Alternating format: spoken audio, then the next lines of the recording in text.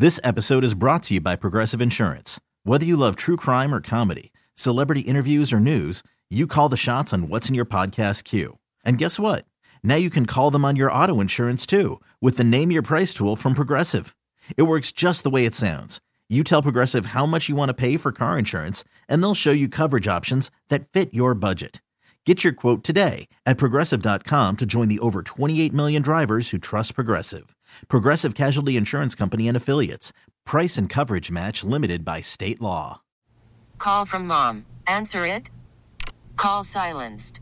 Instacart knows nothing gets between you and the game. That's why they make ordering from your couch easy. Stock up today and get all your groceries for the week delivered in as fast as 30 minutes without missing a minute of the game. You have 47 new voicemails. Download the app to get free delivery on your first 3 orders while supplies last. Minimum $10 per order. Additional terms apply. Welcome to Eye on Houston, Intercom Radio Houston's public affairs show. I'm your host, Dr. Laura Murillo, President and CEO of the Houston Hispanic Chamber of Commerce. Today, we are talking with none other than Commissioner Adrian Garcia. Welcome. Thank you, Dr. Murillo. It's an honor to be on your show. Well, always. And I want to start by just saying thank you on behalf of the many 90,000 plus Hispanic-owned businesses in this great county for all of your leadership and all you and the other commissioners and our judge have done to keep us safe as we reopen. So thank you for that. And let us begin just having a little conversation about the small business loan program that you initiated that got approved. Talk to us about how important that's been. And again, thank you for your leadership.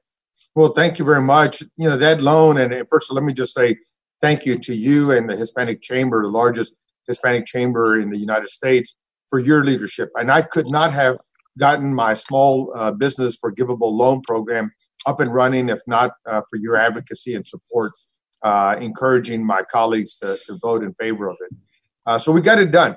And I'll tell you that early on, we had an incredible mission that we wanted to accomplish, and that was to ensure that we were flattening the unemployment curve, ensuring that businesses could stay open, keep their doors open, and obviously keep their employees on the payroll.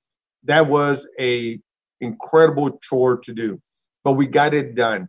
$10 million from county coffers were allocated to this program, managed through the Houston-Galveston Area Council, our Council of Government here in Harris County. And I'll tell you that even though we left the parameters fairly wide, meaning that businesses that had up to 500 employees, that had revenues not exceeding an annual of $5 million, at the end of the day, the program got to the place where I was most concerned about, and that is our small businesses, our family-owned businesses, our micro businesses, because 80% of the people who applied for assistance have 10 or less employees.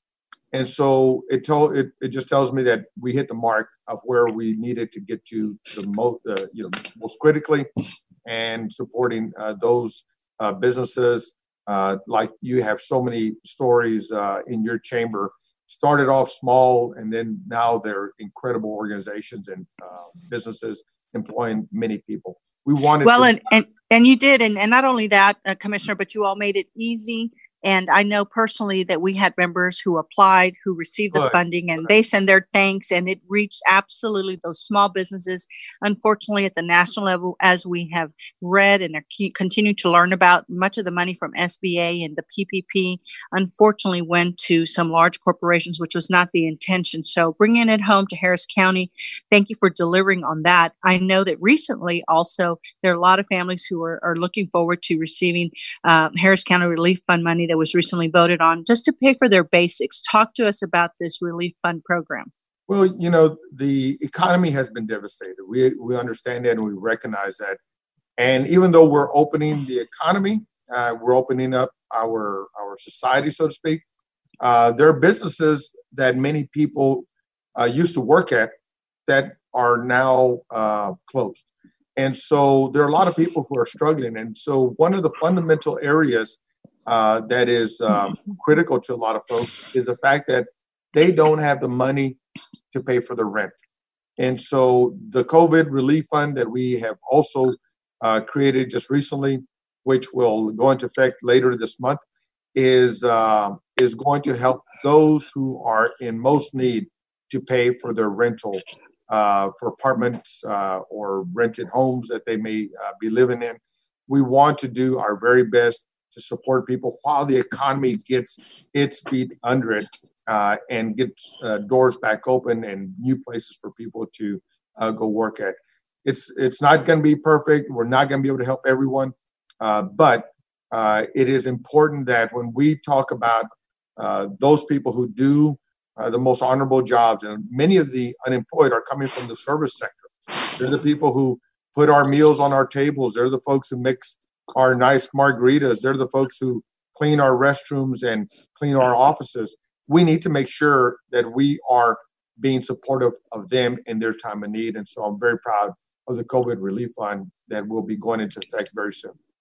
Well, and we're very proud of you and your staff. Everywhere we're turning, we see you all distributing masks, food, providing support and guidance to them, and putting yourselves, at risk during this global pandemic to serve your constituents.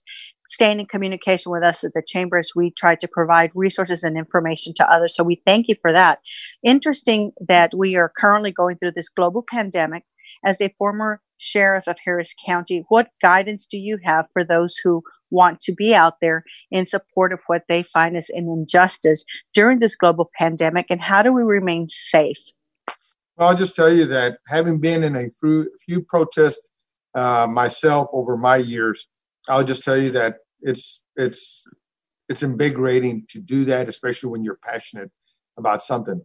But the real work in creating reform, it's not in the protest itself. It's what you do outside of the protest. And it's just like I've told my daughter, she's been in a few protests herself, and we had a great conversation last night. She's holding me accountable to help bring reform to Harris County. But I've also challenged her. Have you become a volunteer deputy voter registrar? Are you organizing your peers and having them focus on these issues? Are you creating that dialogue at your level? And so the protests are good. They're important. They serve a purpose. But it's the work that comes after those protests that is most meaningful. And so I would just say that if you need to be at the protest, do so. I'm going to be at a march later today in LaPorte. But wear your mask. Wear gloves if you have them available.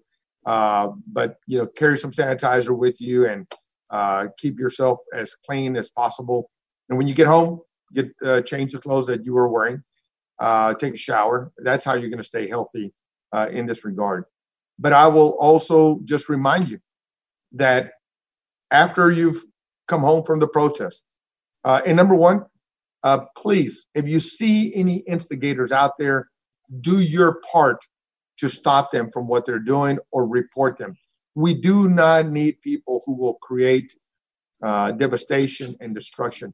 I witnessed the Moody Park riots. I was a young man because my church was doing a fundraiser in the park. I don't have to read a police report to understand what happened. I saw it.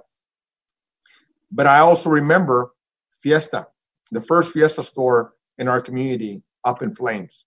I remember seeing neighbors' vehicles turned over and in flames and burning, bottles that were flying, people that were being hurt by all of that chaos.